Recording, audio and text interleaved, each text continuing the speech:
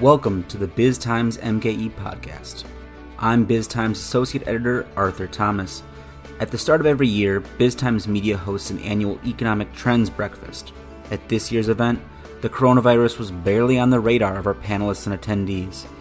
A few months later, the virus has changed nearly everything about our economy. We decided to invite our panelists, including American Family Insurance CEO Jack Salzwedel, Husco International CEO Austin Ramirez, Grafe CEO John Kissinger, and UW Foundation President Michael Knetter back for a second look at the economy in our Economic Trends 2.0 webinar. This week's podcast features the Q&A portion of the event, moderated by BizTimes editor Andrew Weiland. To hear the full event, which was sponsored by Associated Bank, visit biztimes.com/trends 2.0. Let's listen in. Getting started, I want to ask the panel, how have you been handling this pandemic period as leaders of your companies? We heard some comments about adjustments your companies have made, but as leaders of your teams, of your people, how have you been handling this? What have been the biggest challenges you've faced in this process as leaders, and what are you most proud of? I'll start with Austin for that one. Great. Well, I mentioned a little bit of this. Communication is really important. So transparent, open, frequent communication, but communication that also is tinged with optimism. It's it's easy to get down these days with all the negative news, and our job as leaders is to be open and transparent, but also to have some optimism. It's our job to make the tough decisions right now. It's not a real fun time to be a leader when you've got to implement layoffs or furloughs or other things like that. But our job is to protect our organizations for the long run, and I think it's really important that we do that. The last thing I'll say, and I mentioned this with the MASK project, I think it looks different in every company, but finding ways to deploy people and your competencies in ways that serve the community, I think is good for the business long term. I think it's good for your people, and I think it's a really important part of response to crisis is to have private business step in and make a positive impact in the community. Same question for Jack. As a leader, how have you been handling this with your team? Yeah, I would say, I agree. The communication side of this is probably the most critical piece of it. I think what your workforce wants to see in a situation like this as much as possible is can we find a way to kind of a pathway to break out from some of the things that maybe have held us back, and we're going to take a while for us to address. And does this become an accelerant and allow us almost a burning platform to be able to leapfrog and jump into things that we weren't doing before. We've always talked about, having a funding, really going after high level talent as an organization. This allows us the opportunity to do that. And I think as a leader, if you have the courage to kind of tackle that, you then start to see that the people who are reporting up the organization are enthusiastic about it, energized about it, and it actually allows you then to start thinking very differently about what you do. So, obviously you got to walk the talk. You have to be clear in your communication and all of that. But I think this idea of having courage and Austin talked about optimism. I'm a very optimistic person. I think we will come back, and I think we will be stronger as a result of this. Your workforce wants to see that, wants to understand that, and believe it in their leadership. And so I think for leaders, it's believing that yourself, and then being able to let your workforce see that, and then creating this kind of pathway to break out of some things that maybe have been holding you back. Okay, thank you. Next question is for the group is, do you feel that we've come to a point where the time is right to reopen the economy, or maybe is it too soon? And what is your company doing to prepare moving forward as the economy is reopening. John, we'll start with you on that one. Sure, Andrew, thanks. I do feel that it's a proper time to reopen the economy. I know that, and I agree with Mike that or Jack, that we may have some fits and starts as we do that, but we need to do it at some point. Even within our company, we talked about what leaders do. You have to make decisions where there's not the data available so everybody looks to. And so we've started to talk about when are we going to reopen. Now, we're not going to be on the leading edge of that, but we're certainly setting timelines. We've actually reopened. We have 8 offices. One of them has reopened. We'll be reopening the other 7 as time goes on. And so it's appropriate to do that now. I think the leader has to be the one to make the call when it's the time to do that and kind of push everyone who's not quite sure when the right time to do it is. Okay. I want to get to some of these audience questions as they're starting to come in. We've had a few about office space, the office real estate. And with so much talk about remote work during this time and how well it's gone, what about the future of office space? Do we need office space anymore? Are we all going to be able to work remotely? Is there still value in office space?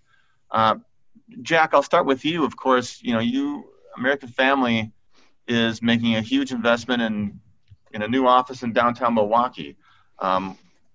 What do you think now, after we've gone through this period, the future of office spaces and the need of office space? Yeah, I mean, we've made a big investment in Milwaukee with Summerfest and the Brewers, and then the Mandel building. I mean, we are reassessing all of our real estate right now. And, we were at about 25% remote work prior to COVID. We're at 98% now. I don't think it's not going to go back to 25%, but it's not going to stay at 98% either, I don't believe. And so I think most companies in our situation are trying to reassess that situation right now. And I do think, part of the reason that we've been successful with moving people remote is kind of the human capital deposits that we've made in each other over the last 20 years, 30 years. Being proximate allows you to have trust with people, develop relationships. And when you have that going, and you have to have something like remote work happen very quickly with COVID, it allows you to draw on that as you now move to remote and as we work through remote. I think there's still a need for that long term. That having everybody remote all the time is not going to be exactly with that item that's going to build the trust that we've been able to draw upon right now. So I think, real estate. Do you end up at 50%? And do we have to reconfigure our offices so that there's more space there? And maybe we need double the space per employee or something. So there might be a situation where corporate real estate is impacted by it, but it's not to the extent that everybody's going remote work, because I think if you do feel that people are going to want to come back, or you need to give them that flexibility and you need some of that, then the office spaces that we've got probably need to be reconfigured, and that could impact the real estate that people need as well.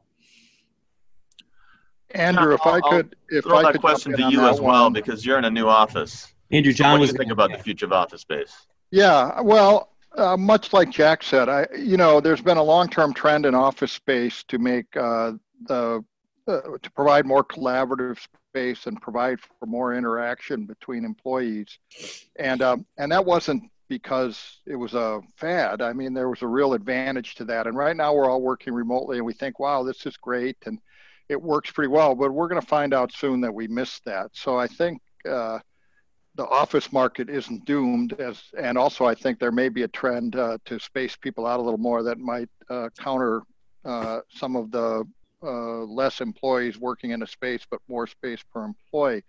But I do think the office market has been contracting for a while. I don't think this will necessarily stop that, but that will provide opportunities, much as what happened in retail. The office owners are not just going to go in a corner and curl up. They're going to try to make investments in their building that make their facilities, that make them more attractive in the new world.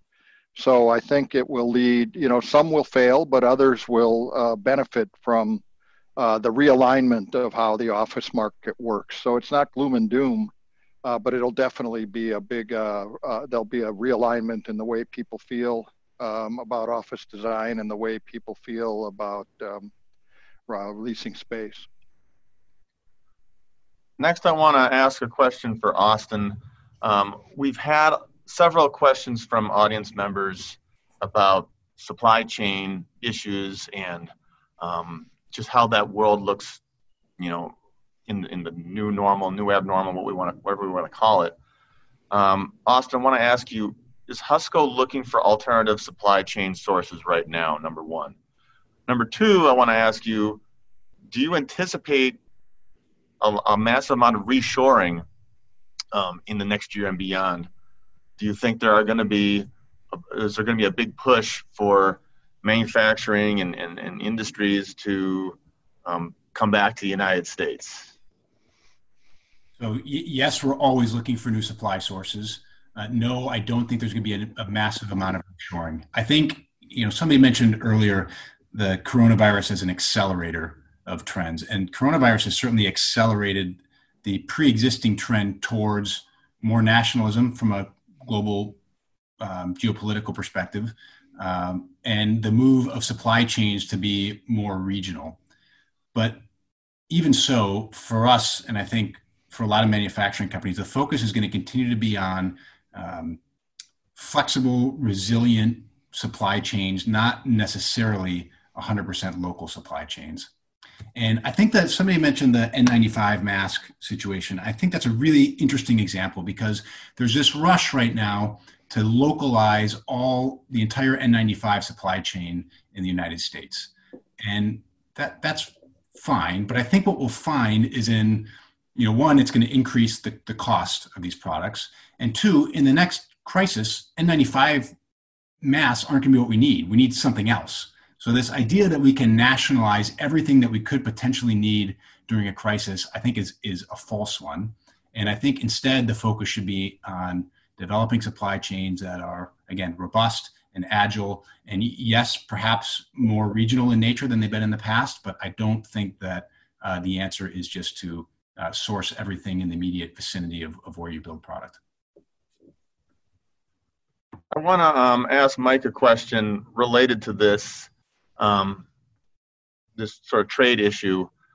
It certainly appears that there are growing tensions between the United States and China.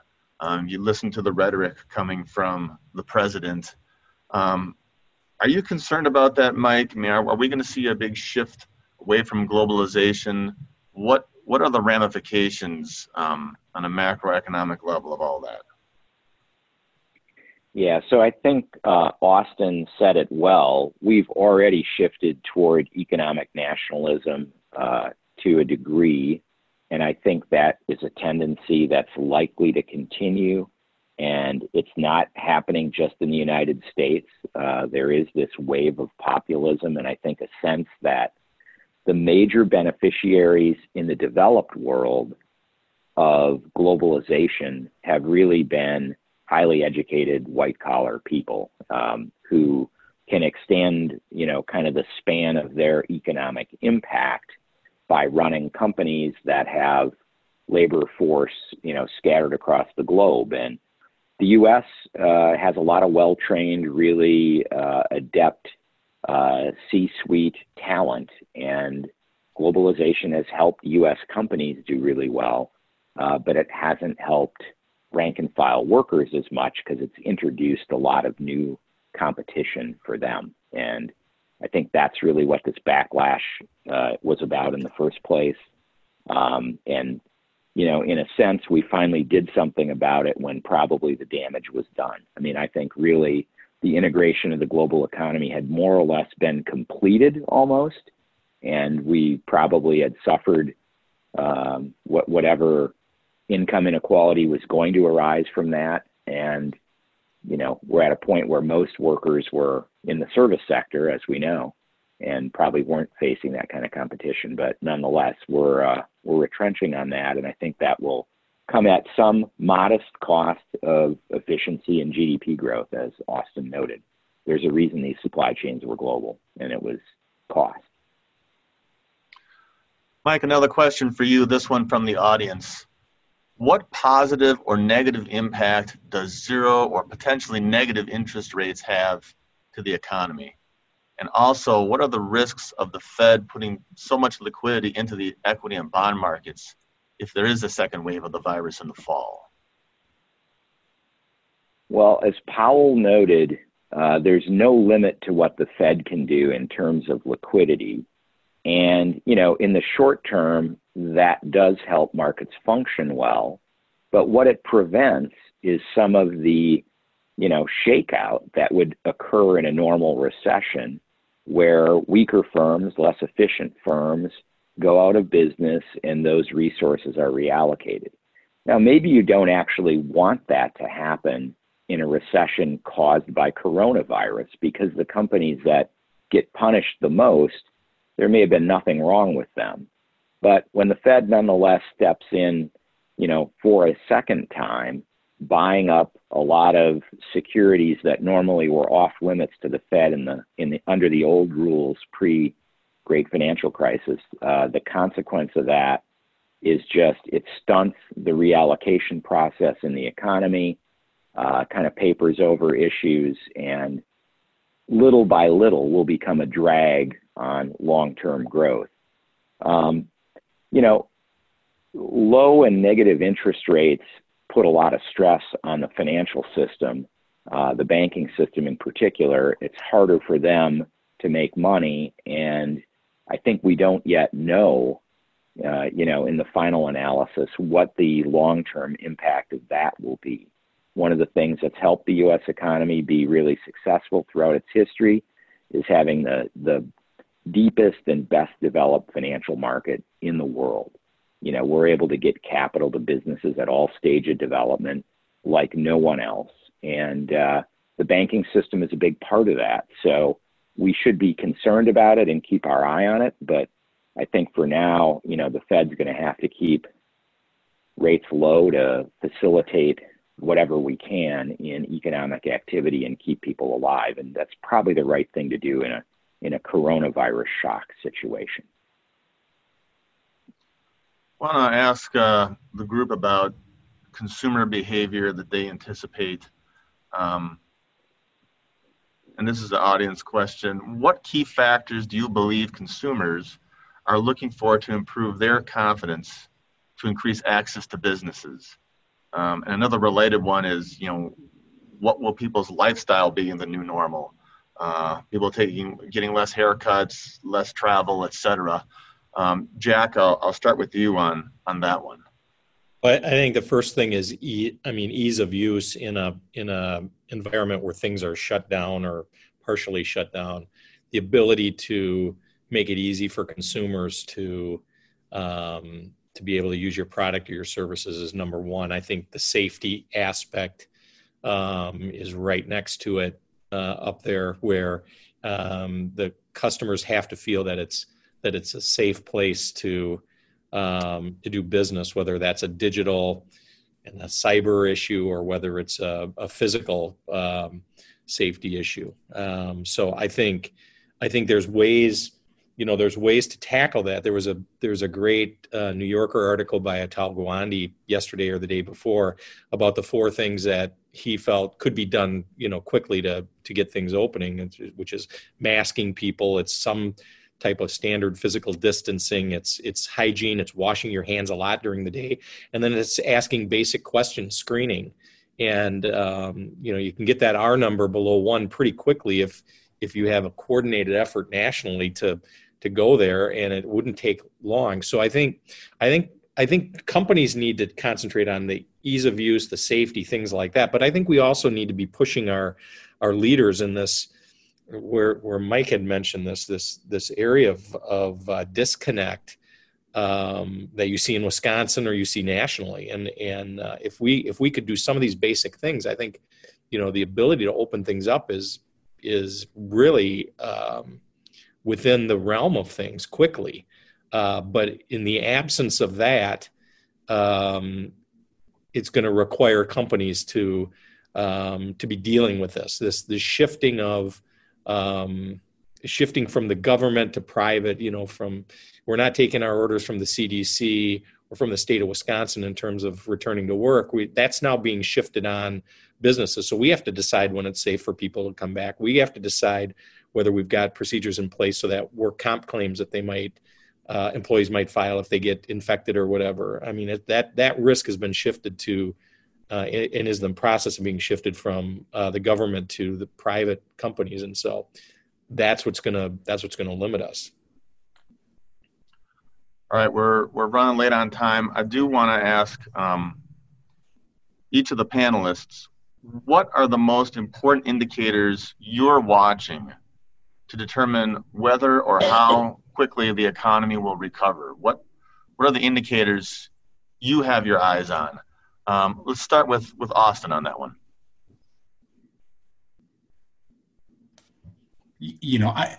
Things aren't going to go back to normal until we have a vaccine. All the things Jack talked about are great and things we should be doing to control the spread of the virus, but we don't get it back to any sort of normal until we have a vaccine. So we're paying attention to that.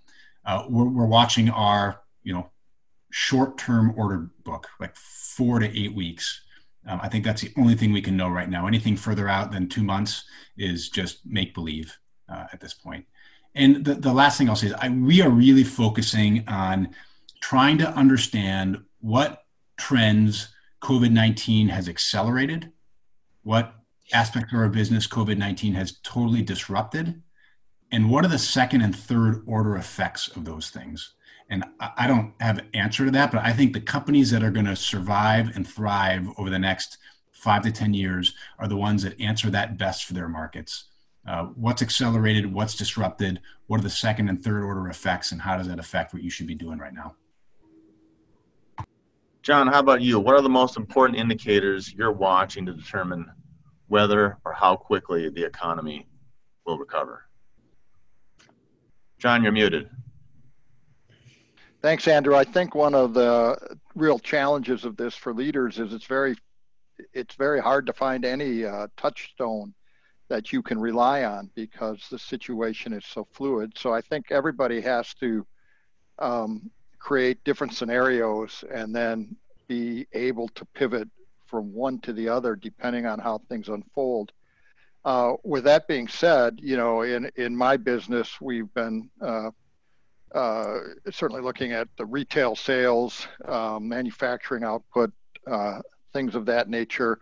I'll be very interested to see the first round of the 8-week period on the first round of PPP. Money is going to run out here soon, and will that lead to, I think that's been artificially keeping some people employed, and you might see a spike in unemployment when the PPP money starts to run out, and as the $600 starts to run out, will things get worse before they get better? But really, a lot of it is just creating different scenarios and monitoring. As Jack said, his board meets, our board has been meeting on a weekly basis as well, and just trying to, from week to week, divine where things are going. So it's very challenging because there is no classic touchstone that I think anybody can rely on. Jack, same question for you. Most important indicators you're watching to determine if and when and how quickly the economy will recover. Sure. So I'd say there's a lot of publicly available data. Mike was talking about conference calls and things like that. So we've got all of that that's coming at us. But then I think there's also all of us in each of our businesses has some type of proprietary knowledge around our customers and supply chains and things like that. So whether it's digital traffic, for us, one of the major ones is miles driven. We can tell on a daily basis whether miles driven, and that's an indicator of people moving around.